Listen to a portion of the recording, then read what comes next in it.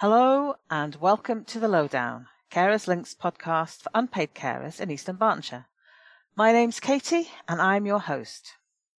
Today I'm joined by Ian MacDonald, who is the Money Talk advisor at East Dunbartonshire's Citizens Advice Bureau, and who is going to give us the lowdown on things we can do to help cope with the cost of living crisis, which we are all living through just now, and which doesn't show much sign of decreasing, certainly over the next few months. So, Ian, do you want to give a brief introduction about yourself and what you do? Yeah, sure, Katie. Thanks for inviting me on today. I work as a Money Talk advisor at Citizens Advice, and basically what Money Talk advisors do is offer, for want of a better term, a financial health check service, which includes income maximisation, looking at clients and see that they're receiving all the entitlements that they should be getting, so effectively a benefit check. But also looking at areas such as reducing outgoings, such as energy bills, mobile phone bills, etc. And part of my sort of role from the broader CAB services is within the sort of money advice and debt sort of sector, but CAB provides service across a broad range of subjects, the key areas being, as I've already mentioned, money advice and debt, but also on housing, to do with homelessness, to do with arrears and council tax, to do with utilities in general. It could be supplier disputes, it could be, again, tied in with debt and grant availability and so forth. And possibly the biggest sector that we get inquiries on over all others is to do with benefits. So do eligibility checks, help to claim support, and dispute resolution with the likes of the DWP as well. So it's a broad range, covering a broad range of subjects, matters, and it's not exclusively those four areas that we deal with. We get lots of consumer inquiries as well to do with consumer complaint issues over product purchases. So, basically I think if you have a query come to CAB, if we don't know the answer, we'll probably know somebody that does know the answer and be able to sort of refer you onwards or signpost you to somewhere where you can get the answer you're looking for. Yeah, and one of the things I just want to add in there, because I quite often refer people to CAB about this, is helping with filling out the form for a blue badge if you need disabled parking.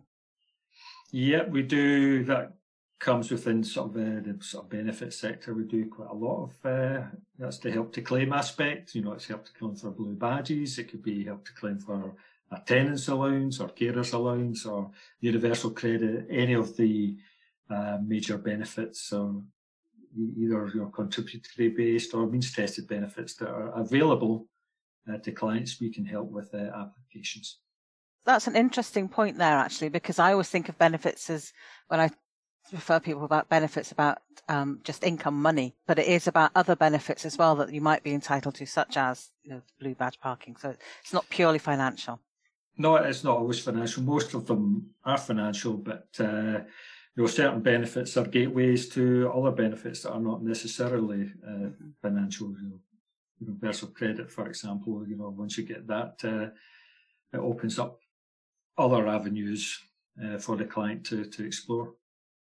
Okay, so that's a very good overview of what CAB does, and I certainly would, as someone who does refer there, I would encourage anyone who's got any queries or questions to either, we can refer you from Carers Link or you can contact CAB directly, and I will put the contact details in the show notes if you want to give them a call. So, going back to the more specific topic of the cost of living crisis, what do we mean? It seems to be a term now that's bandied around a lot. What costs are going up? What cost of living is changing?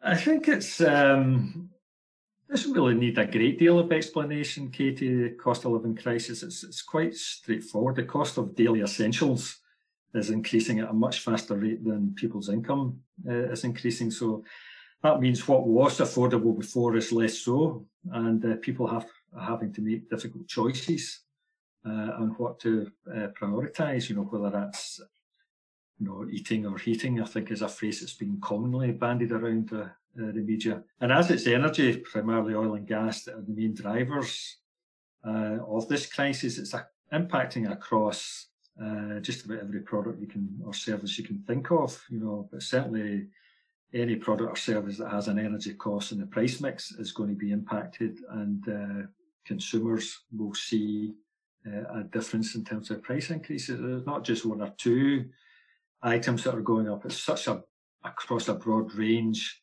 of people's daily essentials. I think that's why people are recognising it as a crisis and not just a blip, one or two particular products. So yeah, I think cost of living crisis does fairly represent what we're going through just now. Yeah. So I asked the staff at Carers Link what kind of things, because obviously we support carers specifically, what kind of things they thought that might affect carers, which wouldn't necessarily affect other people. And they came up with things like the costs of running additional equipment that you might have to do. It might be the person's got special dietary requirements. One specific example was a gentleman who used to come across to one of our carer groups. He used to travel across Eastern Bartonshire, and the cost of petrol means that he may not be able to do that anymore. So can you think of any other things that you are experiencing, people coming to you about the particular, specific kinds of increases in costs?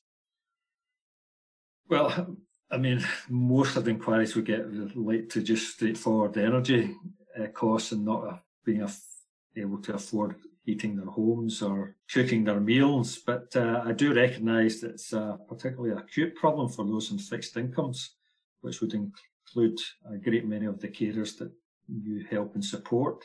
And it makes it increasingly difficult for them to keep pace with the increase in prices. So I do recognise that.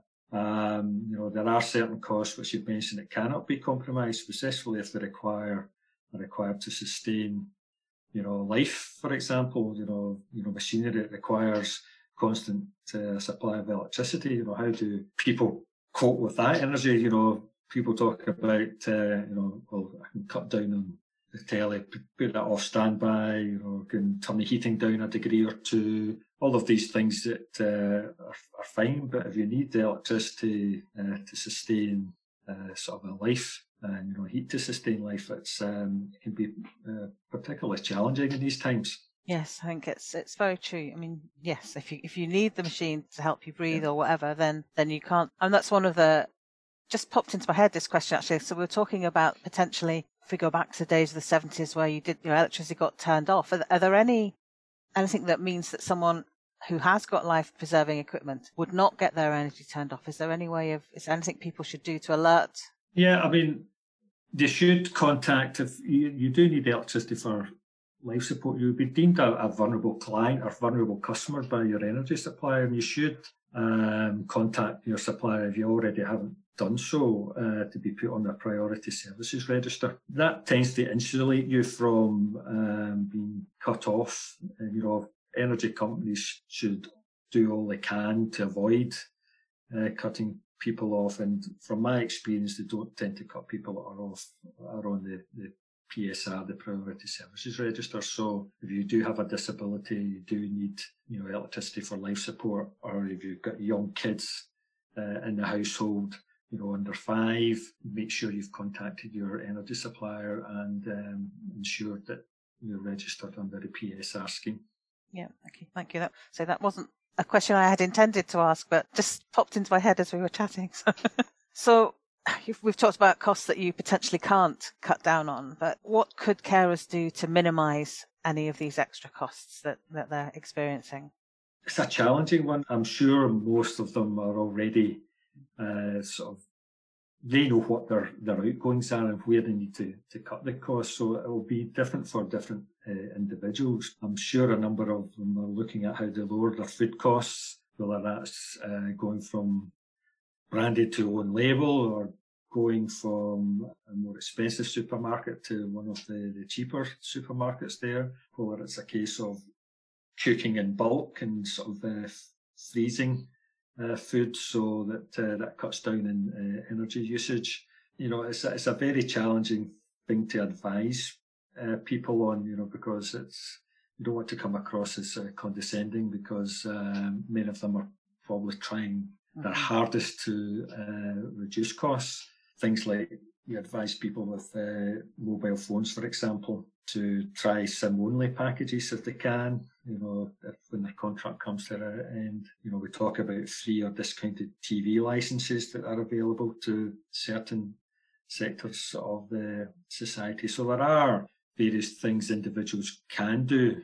But I suppose that because energy is the biggest driver of these costs, the energy efficiency is probably the area that we're advising most on at this moment in time. And that can take a broad range of, you can actually find it easily going onto our website, or a good site is Home Energy Scotland, which you can go on to in terms of getting energy efficiency advice, and even talk to them about what support there might be available. Depending on your circumstances, there may be grants, to replace boilers that are inefficient, or heating systems that are inefficient, or to improve insulation. So householders, I will qualify it, they're householders that either privately rent or are owner-occupiers.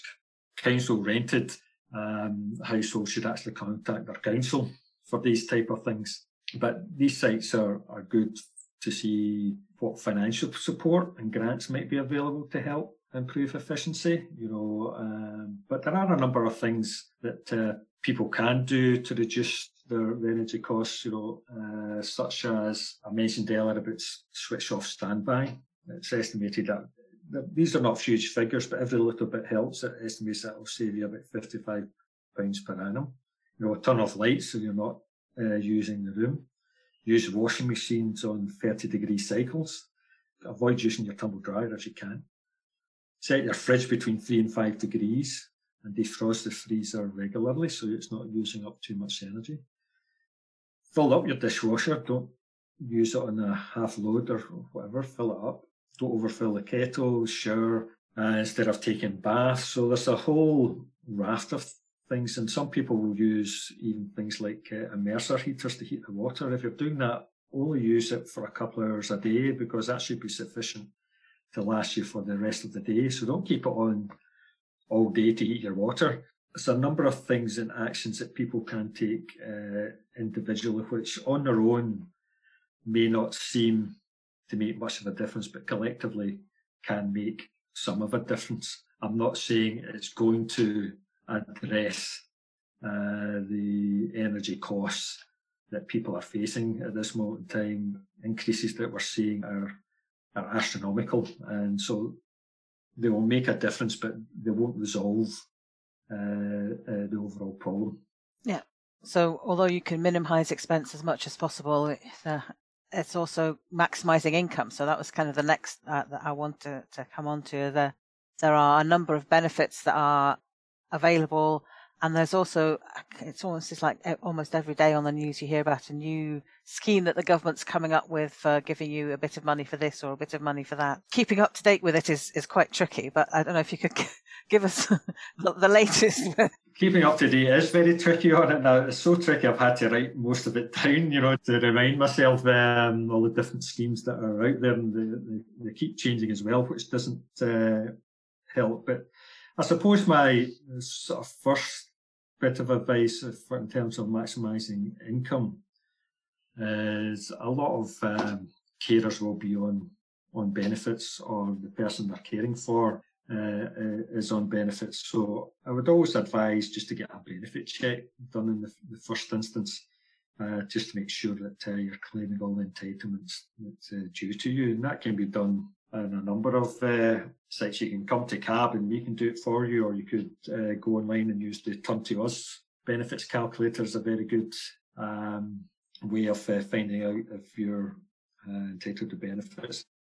If you're at working age, You could be entitled to universal credit or employment support allowance or tax credits or housing benefit, council tax reduction, PIP, ELA. It's a whole range of means tested benefits. If you have kids, there's obviously the child benefit, but the Scottish Child Payment, that's £20 a week if you've got any children under 6. Child disability payments, Best Start grants, school meals and uniforms. And if you're of a state pension age, it's the obvious ones such as attendance allowance and pension credit, which you need to check to see if you're eligible for or entitled to. And obviously, things like carers allowance, which I'm sure your staff are very well aware of, to ensure that that's been applied for, or the Young Carers Grant, if that's applicable. If you've got a carer that's 16 to 18 years old, they should be applying for that. But there's a whole range of benefits, the obvious benefits that are out there, which you should be checking to see if you're eligible for, and if you are and you haven't applied for, as I said earlier, your Help to Claim team can help you apply for such benefits. But in terms of the recent additions, I'll just go through them one by one. If you have any questions on them, Katie, please fire away. I'll try and answer them the best I can. There's obviously the Energy Bills Support Scheme, which is the one-off £400 payment that every household should be receiving, which starts from October and is getting paid, I think, over a 6-month period. And if you're on direct debit, it's something in the region of £66 gets taken off your bill. If you're on a prepayment meter, your meter should get credited with that amount on a monthly basis. So that's the first one that's available to everyone. There's also the £650 cost of living payment for those on a means-tested benefit, such as universal credit, as I mentioned, income support if you're on a legacy benefit, tax credits or pension credits. If you're in any of these benefits, amongst others, you'll be entitled to that payment, which is made in 2 instalments, and you're entitled to it if you're receiving one of those benefits during the qualifying week. If you're a pensioner, there's a one-off £300 pensioner cost of living payment, which coming out at the same time as your winter fuel allowance, which is an allowance that anyone that's on sort of state pension at a particular time would be, and was born before a certain year, would be entitled to. So if they're already receiving the winter fuel allowance, they'll automatically get the £300 pensioner cost of living payment. For those with a disability benefit, whether it's PIP or DLA, or there's a £150 disability cost of living payment. Yeah, that's coming out on September, so that's just next month. So that's one of the earlier ones then? Yeah, so that's one of the earlier ones. And obviously there's the child winter heating assistance. That's for households that have a child that's on a disability benefit. That there's a normal payment of about £214, for any children under 19, and that is paid if you've got one of those benefits in the qualifying period, which is the 3rd week of September. So that's another one that's maybe many of your sort of clients will be eligible for. So it's as I say, there's a whole list of various benefits are coming out. Most of them will be automatic, so you don't have to sort of claim for them. But you just need to be aware of them and make sure that you're in receipt of them, because if not, you need to flag it up. And I think also it makes it even more important that you're getting all the benefits that you're entitled to, because obviously some of those you're talking about, you have to be on pension credit or universal credit or whatever. So if you're entitled to that, you would really want to be getting onto that as soon as possible, so you're there for the qualifying period. Yeah, certainly for things like universal credit, if you are entitled to it, make sure you're getting it, because it's a gateway or qualifying benefit for lots of the other benefits that are available out there at this moment in time. Yeah, so even if you're not getting that much more directly by being on universal credit, there are other things that it can help you get. Yeah. So many people, particularly older people, I think, would say, "Oh, I'm just about managing," or I think for a lot of them now, this is going to push them over the edge, and hopefully they will now apply and get it's an entitlement. It's not anything that they're not due. That's what I think people don't always realise. So my plea to you out there is, get in contact with CAB and see whether there is anything that can help you to minimise the impact that the cost of living crisis will have on you. So I think we're coming to the end, unless there's anything else that you can think of, Ian, that might be useful to say to people. Yeah, I think it's important with this cost of living crisis. There's probably a debt time bomb just ticking in the background. It's going to explode at any point, and it's just to make people aware that if clients do or carers do get into debt and don't know where to go, CAB services here to help. We have approved money advisors that can help them through the process, and particularly if they've got energy debt, they can contact their supplier to see about spreading repayments, or depending on the level of the debt and the supplier, they've got hardship funds that can be applied for, and certainly CAB can help with that process as well. There's also government supported schemes such as the Home Heating Support Fund, where they can help out customers or clients that are really struggling with debt. They may not be able to clear the debt, but they could certainly maybe reduce it to a level where any sort of repayments become a bit more affordable. But I suppose the main message is, don't bury your head in the sand. If you get debts, make a list of your debts with the detail. Contact the creditors, to see if there's anything they can do for you to help deal with the debts. Even if it means just asking them to stop chasing for payments while you try to resolve the issue with a supporting agency such as Debt Change or Citizens Advice Bureau, and ask them to stop adding interest and charges while you do that.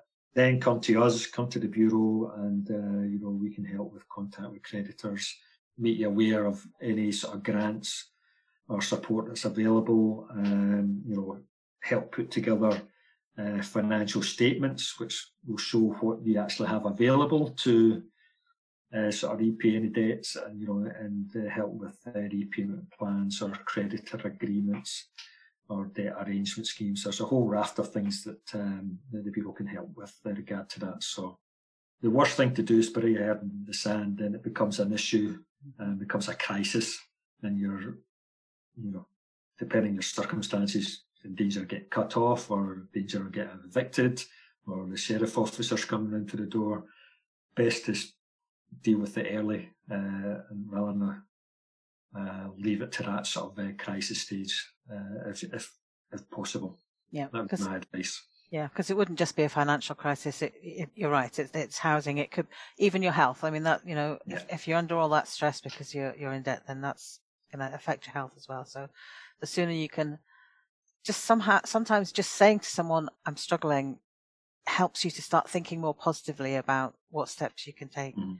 So I would thoroughly recommend anyone. Yes, I agree completely, Ian, that don't bury your head. Try and get help as early as possible. So thank you very much for everything. Before you go, I have one last question, which I have just started asking anyone who comes on our podcasts, which is just a fun bit to end with. It's all right. It's not a hard question. It's not a hard question. Well, hopefully it's not a hard question anyway. Okay. I was about to panic there. I was about to have communication problems there. Anyway, so the question is, quite simply, what is your favourite flavour of ice cream? Favourite flavour of ice cream? Oh, I'm quite boring, really. I would say vanilla. It's simple as that. And is that in a tub? Is that in a cone? Is that in a bowl? Oh, definitely a cone. Definitely a cone with a flake in it. Okay. Yeah. So, thank you very much. See, it wasn't hard. So, right. So, thank you, Ian. And as I say, I'll put the contact details for Citizens Advice and some of the other things that Ian has mentioned. The Turn to Us website is really useful, and it has actually, as well as information about benefits, there's information about grants that you might be entitled to. You can kind of put in your specifics. So I was a shop worker or something like that, and it'll help you find anything that's particular to that. So that all that information will be in the show notes. Or if you don't see the show notes, you can just contact CAB. I'll tell the phone number. I'll put it in now. So the phone number for Citizens Advice in Eastern Berkshire is 0141 775 3220. So that's there, but there'll be more information in the show notes. So thank you, everybody, for listening. Our next podcast will be one in our Office Banter series, where we just get staff to come along and chat about a topic. We still don't have a topic. Halloween has been suggested, but if any of our listeners have any ideas as to what else we could talk about that they'd like to hear us spout about, basically, because that's what we do, please do get in touch and let us know. So thank you very much for listening, and goodbye.